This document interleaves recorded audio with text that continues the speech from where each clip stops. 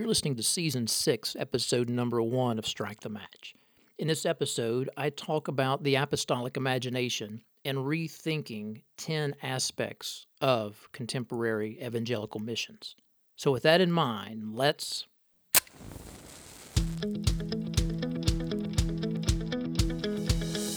Welcome to Strike the Match with teacher and missiologist Dr. J.D. Payne. Strike the Match is a podcast that addresses matters related to missions, innovation, and leadership. Now here's J.D. Hey folks, welcome to Season 6, Episode number 1 of Strike the Match. Wow, I know I say this every season on the first episode, but I never thought I would be saying Season 6, Episode 1. But I am, and I want to welcome you. I'm J.D. Payne, and glad that you are listening to this episode, to my podcast. Hey, if you are not a subscriber to Strike the Match, let me encourage you to do that. I'd hate for you to miss any of the episodes that are coming up in this season. And then, of course, there are 5 seasons, if you have not had a chance to listen to them, that you can go back and check out as well. Hey, I want to give a shout out to all of you faithful listeners. I know that most of you we have never met, but I want to really just say how much I appreciate you in your listening over the past few years with Strike the Match. Your comments on social media, on reviews that you've done on this podcast, as well as just your emails to me and just encouraging words really mean a lot. I greatly appreciate that, and I think I'm safe to say that I speak for most podcasters when I say that those comments make a huge difference in future podcasting episodes and continuing on in podcasting. You know, when you're the one person show, when you're the one man band, so to speak, which most podcasters are. Most podcasters are a guy or a gal behind a microphone, and they're doing all of their production, they're doing all of their interview setups, they're doing everything related to mixing and editing and recording and things of that nature. They're the ones, just like I was a few moments ago, having to change out microphones, using a mic I've never used before because my best mic that I use is having some problems right now. When you're the one-person show and you're sitting in front of a microphone, you don't see the people who are listening.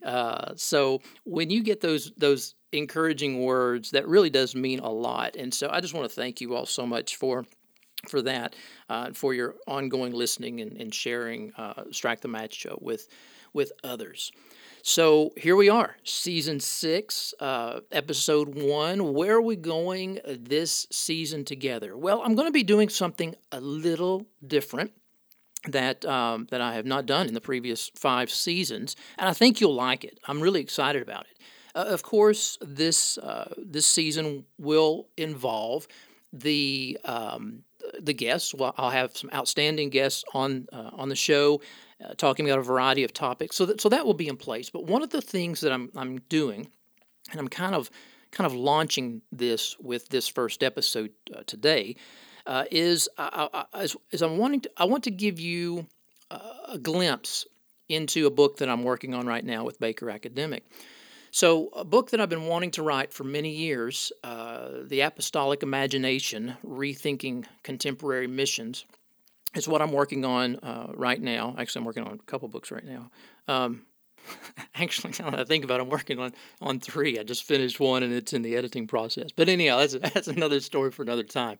You got too much going on when you can't remember what books you're working on. But anyhow, this book, Apostolic Imagination, I'm finishing it, Lord willing, by the end of the year. That's my deadline. And basically, I'm addressing 10 issues that I think are critical for us as evangelicals to really think about and adjust our thinking, and therefore adjust our actions in certain ways when it comes to global disciple making. Where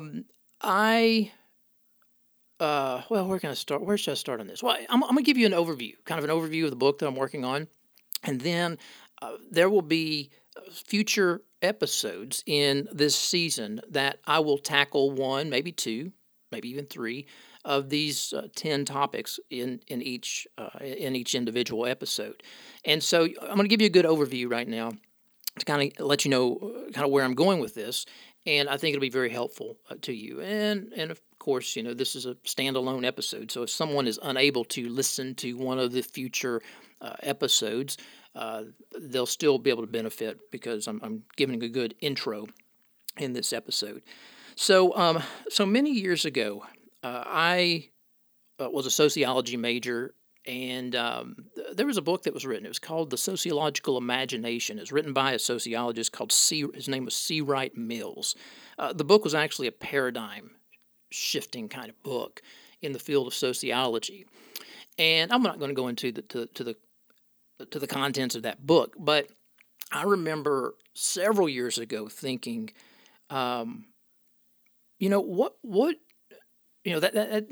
Mills was writing about the individual thinking about society, but I'm thinking about, all right, what was the apostolic imagination like, and how should that affect the way that we engage in global disciple making in our day and time? And so the idea for writing a book on the apostolic imagination goes back many years. Well, it's really funny. I've watched this matter over the years, and that is when you have an idea, other people elsewhere also have an idea. I think sometimes it's just the way the Lord is working, His Spirit's working to lead His church in the sanctification process. But I noticed a few years after, I was thinking about, wow, it'd be great to do something on apostolic imagination. I noticed that Alan Hirsch started doing things on this topic, and some of the guys that were co-writing with him. And so I've gotten to know Alan over the past few years, see him a couple times a year, and have some good interaction with one another, and just super guy.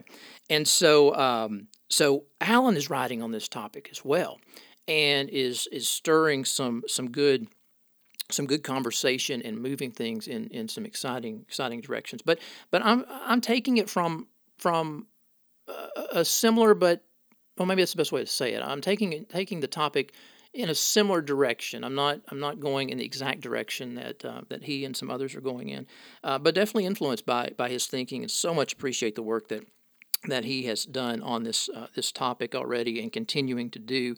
And love the brother, and thankful to be able to serve on a council of missiologists with him as well.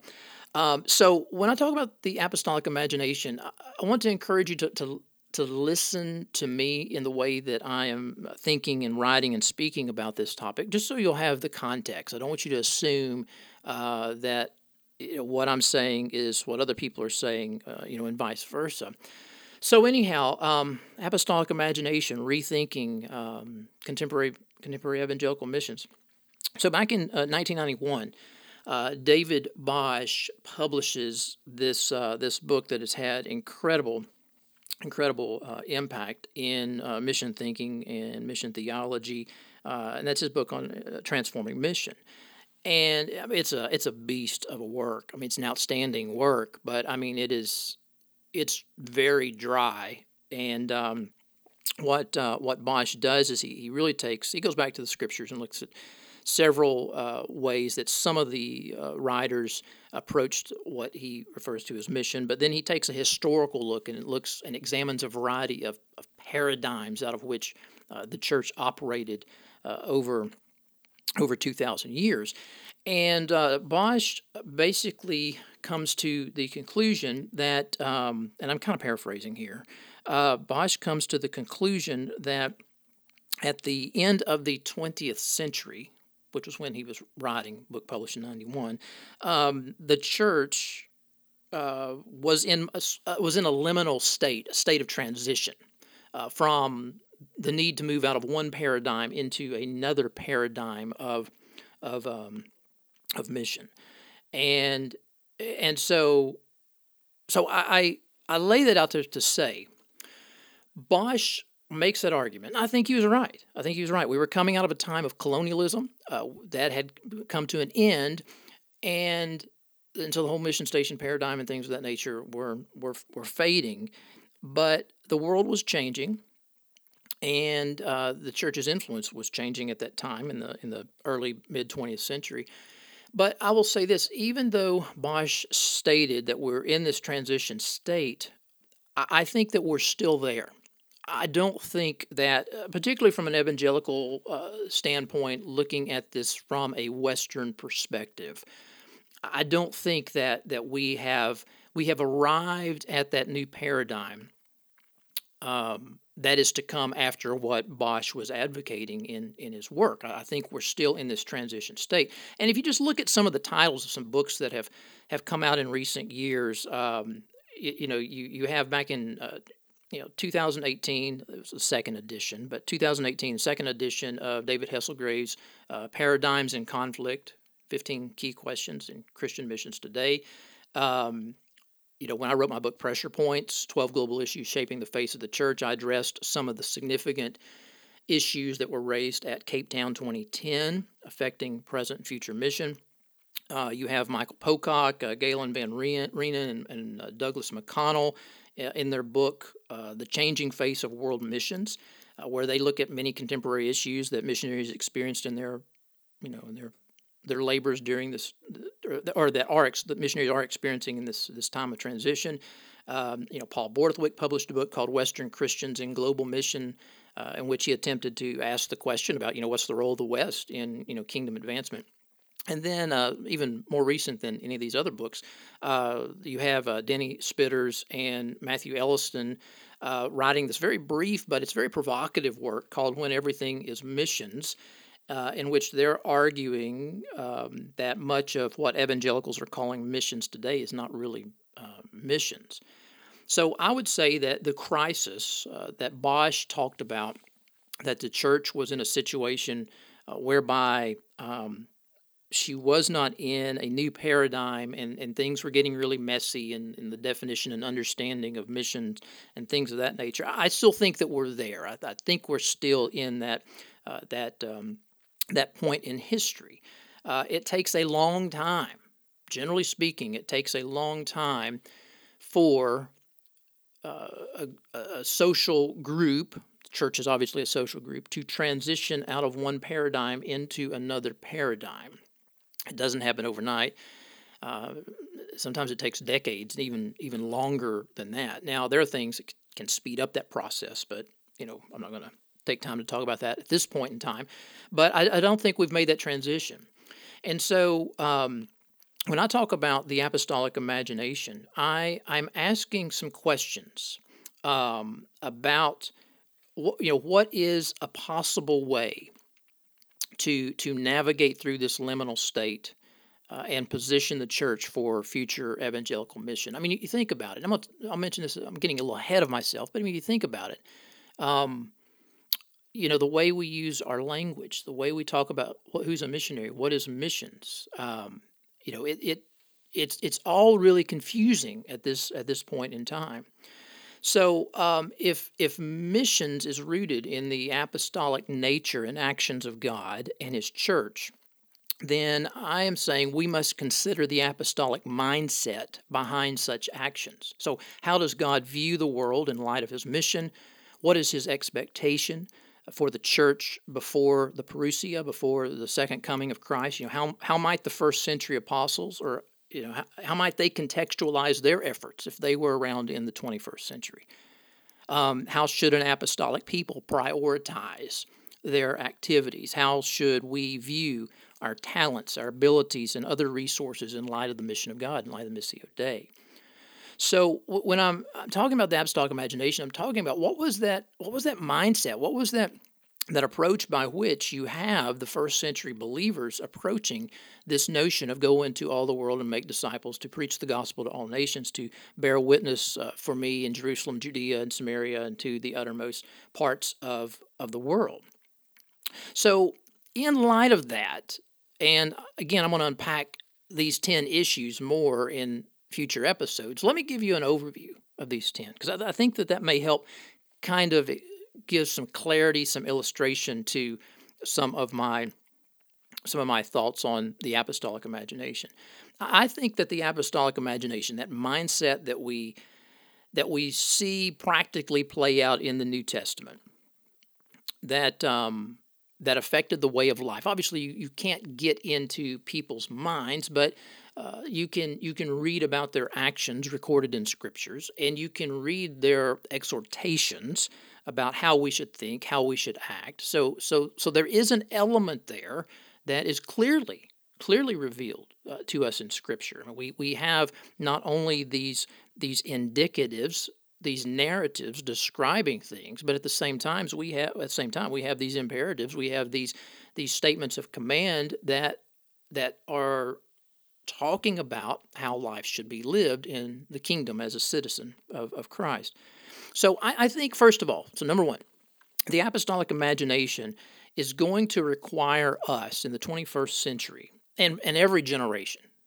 It's going to require us to, number one, rethink our language. Language communicates, and all language is rooted in context. And so the language of mission and missions is something that has a history that has morphed into something very confusing. So when you go back and you look at the language of mission and missions, it does, while the concepts are found in the Old Testament and New Testament with the notion of sending, those terms come more out of Latin and out of the context of the 16th century.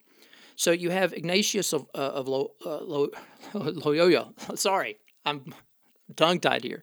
So you have Ignatius of Loyola, who is sending Jesuits into the world, and the concept of mission and missionary is tied into their work in the 16th century. That's when the term really begins to apply to this thing that we have as our contemporary expression about what we call missions. Now, the concept itself goes back and is rooted in the relationship of the Godhead.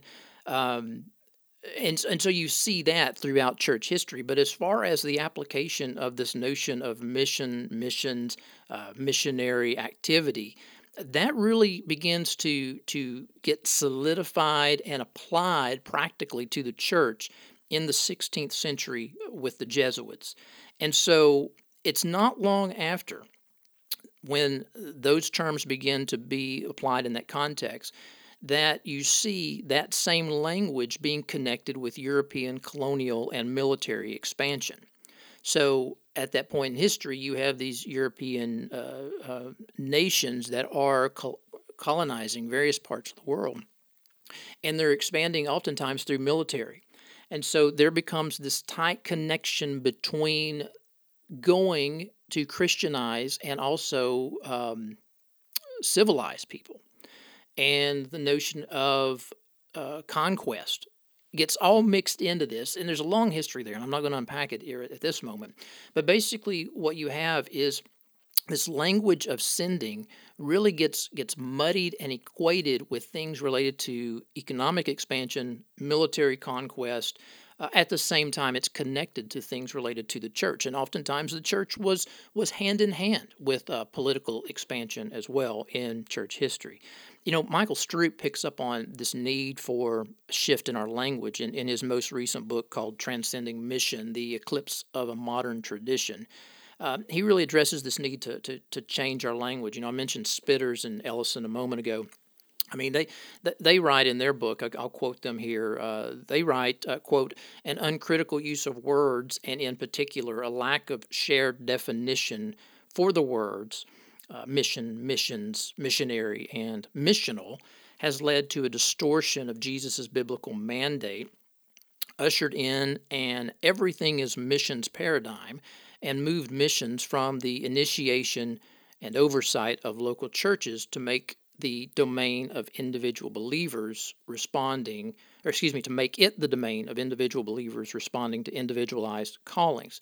What are they getting at here? They're saying what Stroop's saying, they're saying what others are saying, and that is our language related to this concept called missions is very muddied. It's very confusing. And so, just go back in, in the brief history of the whole missional church movement, and look at how different people are talking about defining what missional church is. And so, the notion of our language needs to be really considered. And I'm making the claim that we need to begin to return to the New Testament and begin to use the language of apostolic in what we're talking about. I think that the notion of mission and missions, so mission historically being God's act, his action in the world, what he does, missions, the practical things that his people, the church, engage in. Those terms have become so muddied over the decades, over the centuries, that I think we need to push our language back prior to the 16th century and return to the New Testament and begin to look at the language of the apostolic. And what do we mean when we say the apostolic? That begins to get more specific than this thing called mission or missions. The second thing we need to rethink, and that is purpose. So we rethink our language. We also need to rethink purpose. So these tie in together. Biblical purpose is found in biblical language. All right. So the use of extra biblical language, missions, those are extra biblical. The use of extra biblical language has resulted in a great deal of variation in matters related to global disciple making. Now, I'm not saying that extra biblical language is wrong. We use the word Trinity. But I will say this, concepts like the Trinity have a long history of development on a theological level and explanation of what is being discussed there. We don't have that with the extra biblical language of missions and even mission. I mean, it was really in the early mid 20th century that we really began to start talking and seeing a great deal of discussion and development in the area of the theology of mission. Prior to that time, a great deal was not being advocated and discussed. And so while extra biblical language is not a bad thing, it just means that when we begin to move into that realm, things can get muddied. So at present, for example, missions, listen to this, at present, missions is about medicine. It's about digging wells, media, church planting, putting a roof on a building, educating missionary children, social justice, and a 2-week summer trip, just to give you a few examples. So what we have is we have developed these culturally preferred definitions that have really, I believe, hijacked the biblical purpose behind missionary activity, mission activity. And I think part of the reason why that's happened is because the language that we're using is heavily coming out of the 16th century. And it's not rooted back in the apostolic language of the scriptures.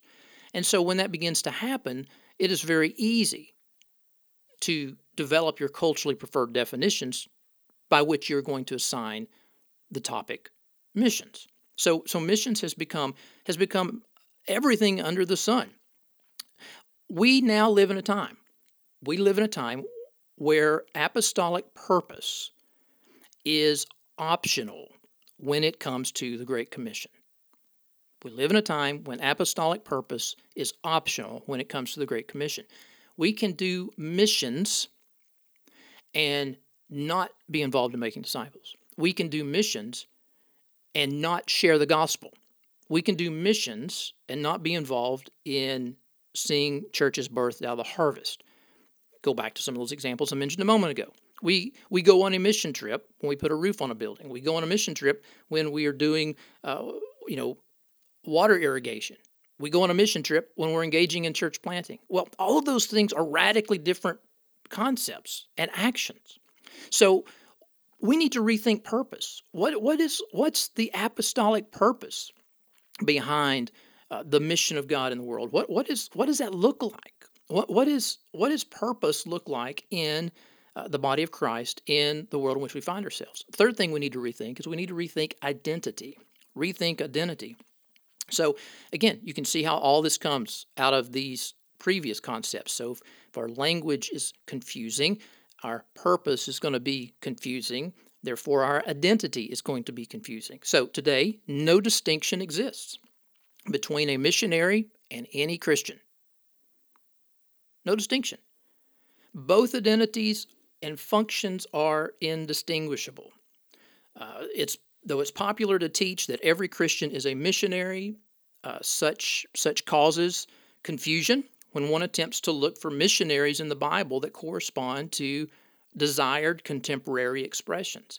I mean, I remember once reading a social media post on a Sunday morning whereby someone posted, hey, as you go into your worship, your sanctuary this morning, look around for people that are sitting by themselves and go over and talk to them, because today we are all missionaries.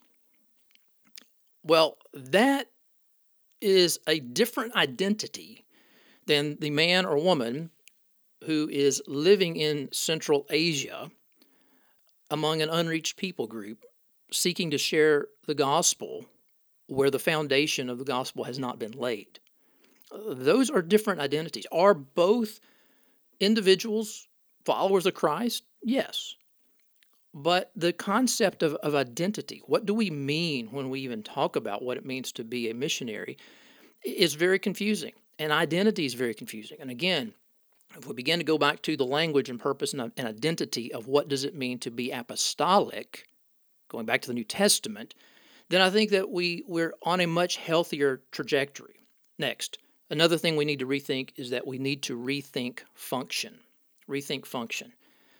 So when you look in the New Testament, the apostolic work was a very specialized task. It involved preaching the gospel. It involved gathering those new disciples together as local expressions of the universal body of Christ, called local churches, and working with those churches to appoint their own pastors, their own elders, and then continue to follow up and connect with them and make sure things are in the process so that their sanctification is going well. I mean, that's a very specialized task. Not everyone in the Bible was involved in that work directly.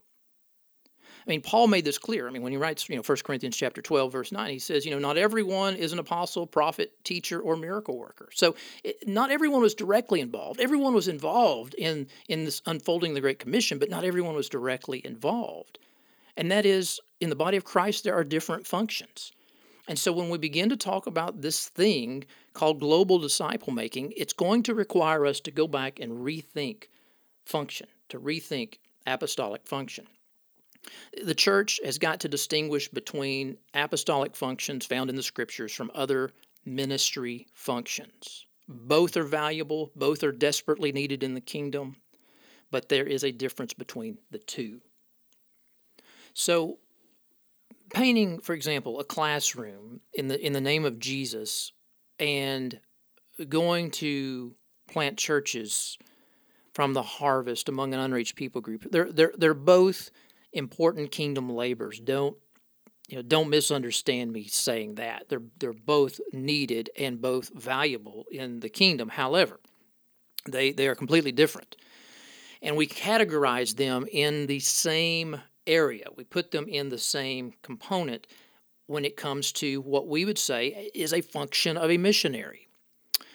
Again, if missionary is much broader than the apostolic understanding of the ones who are sent in the New Testament, then you can see how it goes in that direction.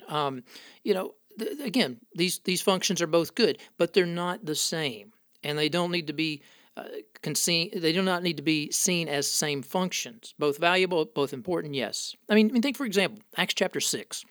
So the apostles had no problem noting, through Luke's writing, noting that it was not right for them to serve tables. They were involved in that ministry between the Hebrew and the Grecian widows and the daily food distribution for a season.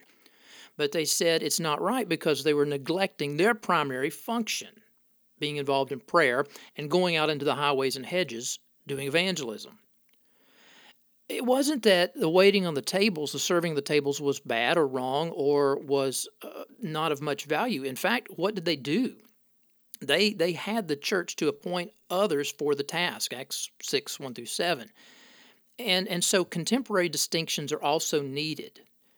Not everything the church does across cultures is apostolic work, and we need to keep that in mind. Next, what else do we need to rethink? We need to rethink strategy. So if research is correct, and then we still have approximately 7,000 people groups that remain unreached, including over 3,000 unreached people groups, then the wise kingdom steward needs to be strategic with his or her resources when it comes to this global crisis. The Lord does own the cattle on 1,000 hills, but he has not chosen to give all of those cattle to his people. And so we're limited in our time. We're limited in money. We're limited in people power. There's no room to be haphazard when it comes to disciple making on a global scale. So in view of the global reality of lostness, we need to have prayerfully discerned, spirit-guided, strategic planning involved. That, I believe, is the way of the apostolic imagination.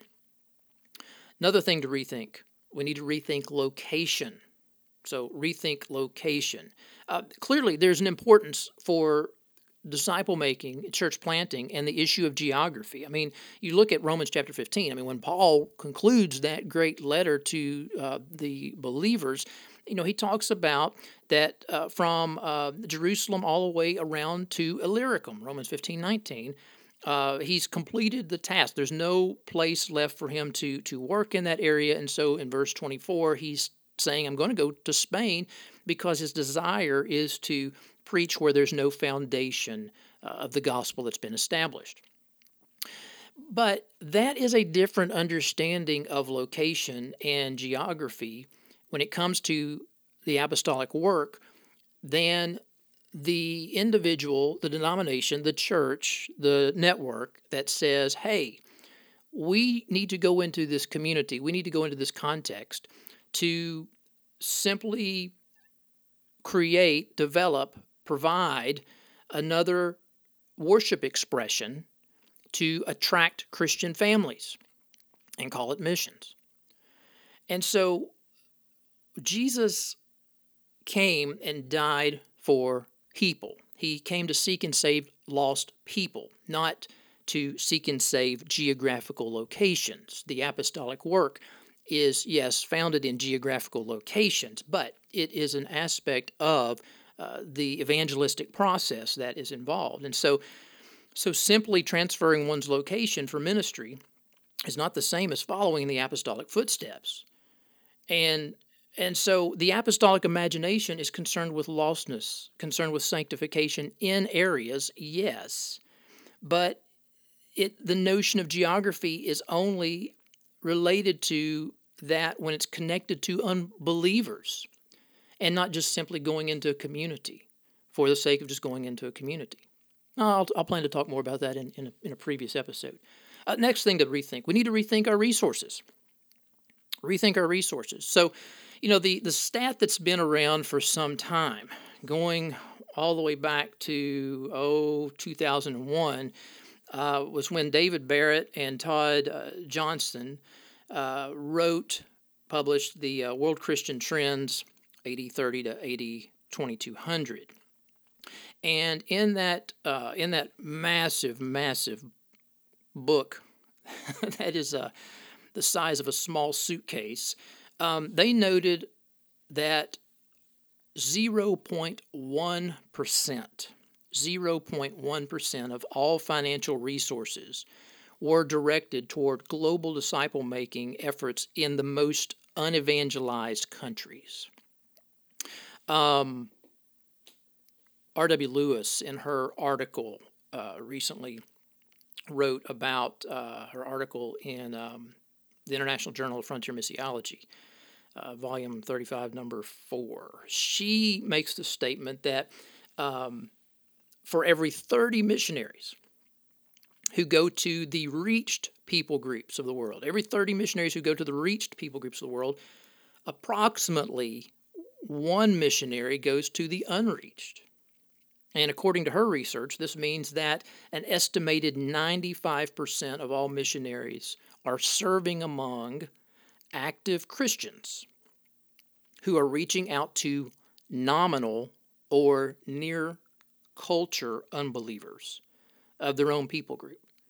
So they're not making those significant cultural leaps to reach the unengaged that are out there, or what she refers to as the frontier peoples. So the notion of rethinking resources is really important. If the realities are out there, such as what is shared, and I will say the research on money in missions is very, very scarce. If those realities are true based on what little evidence we have, then we have to ask ourselves, as wise kingdom citizens, does the apostolic imagination rest comfortably in the fact that 0.1% of all financial resources go toward the most unevangelized areas? Does the apostolic imagination find comfort in the fact that only about one missionary is going to those that are of the unengaged, unreached groups? And so we need to rethink the issue of the resources that we have, how we're using those resources. Next, we need to rethink sending structures. Now, this is especially true for North America. When you look at the North American context, and we talk about missions in a North American context, we really are talking about pastoral ministry.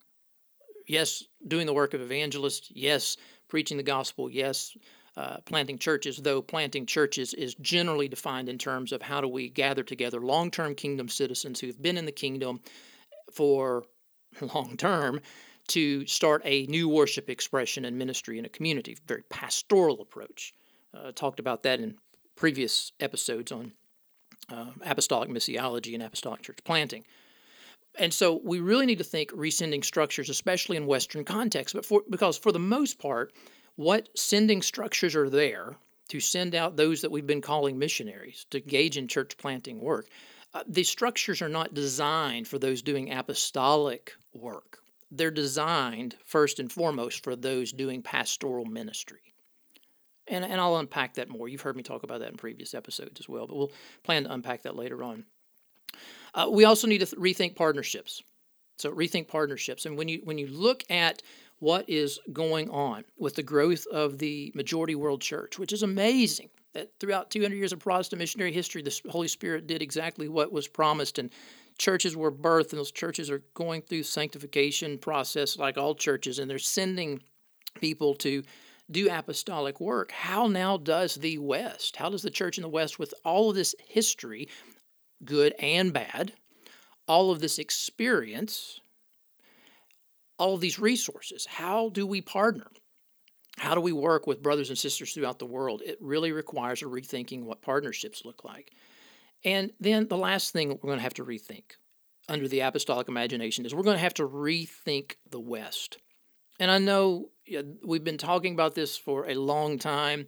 Leslie Newbigin was talking about this back in his day when he was alive in the mid-20th century, and that is the notion of the West. So, what does it mean to engage in the West? And I'll go as far as to say not just missionary encounter, because of the way that language is being so muddied, as I've already been talking about, but what does it mean to have an apostolic expression in the Western world, whereby all of these very, very well-developed pastoral expressions exist in that geographical context? But at the same time, how do we engage with brothers and sisters, again, kind of going back to the previous question, brothers and sisters in other parts of the world, majority world countries, that are sending missionaries to the West? So they're coming to North America, they're coming to Western Europe, they're coming to Australia, New Zealand, traditionally Western countries. How do we need to rethink the West and what we do? So, hey folks, I know that I've covered a great deal of information in this episode, but that's what I'm working on right now in this book, Apostolic Imagination, Rethinking Contemporary Missions, and I plan to unpack these 10 in several of the episodes to come, and Lord willing, I'm also giving a paper presentation on this topic in the fall at the National Evangelical Missiological Society gathering that's happening this year virtually. So if you're not a part of the EMS, love for you to join. Go check out Evangelical Missiological Society online and join and jump in. Love to have you be a part of the presentation later this fall. But that's where we're going, Lord willing, in the this season of Strike the Match. And again, as I mentioned, I'll still have guests on the program like I have in times past, and so you'll be able to hear from other folks that are out there, and you won't just be listening to me and my voice all of that time. So, hey, as always, thanks so much for listening, and don't forget to share this with those in your circles of influence. I greatly appreciate it. Appreciate you all. Thanks. You have been listening to Strike the Match with J.D. Payne. You can find JD on Instagram, Facebook, or follow him on Twitter at JD_Payne. And if you'd like to check out more books, posts, and podcast episodes, visit jdpayne.org. You can also subscribe to this podcast on your favorite Android app or at iTunes. And we'd be honored if you would consider rating us or leaving comments. Thanks again for tuning in. We hope you'll join us next time.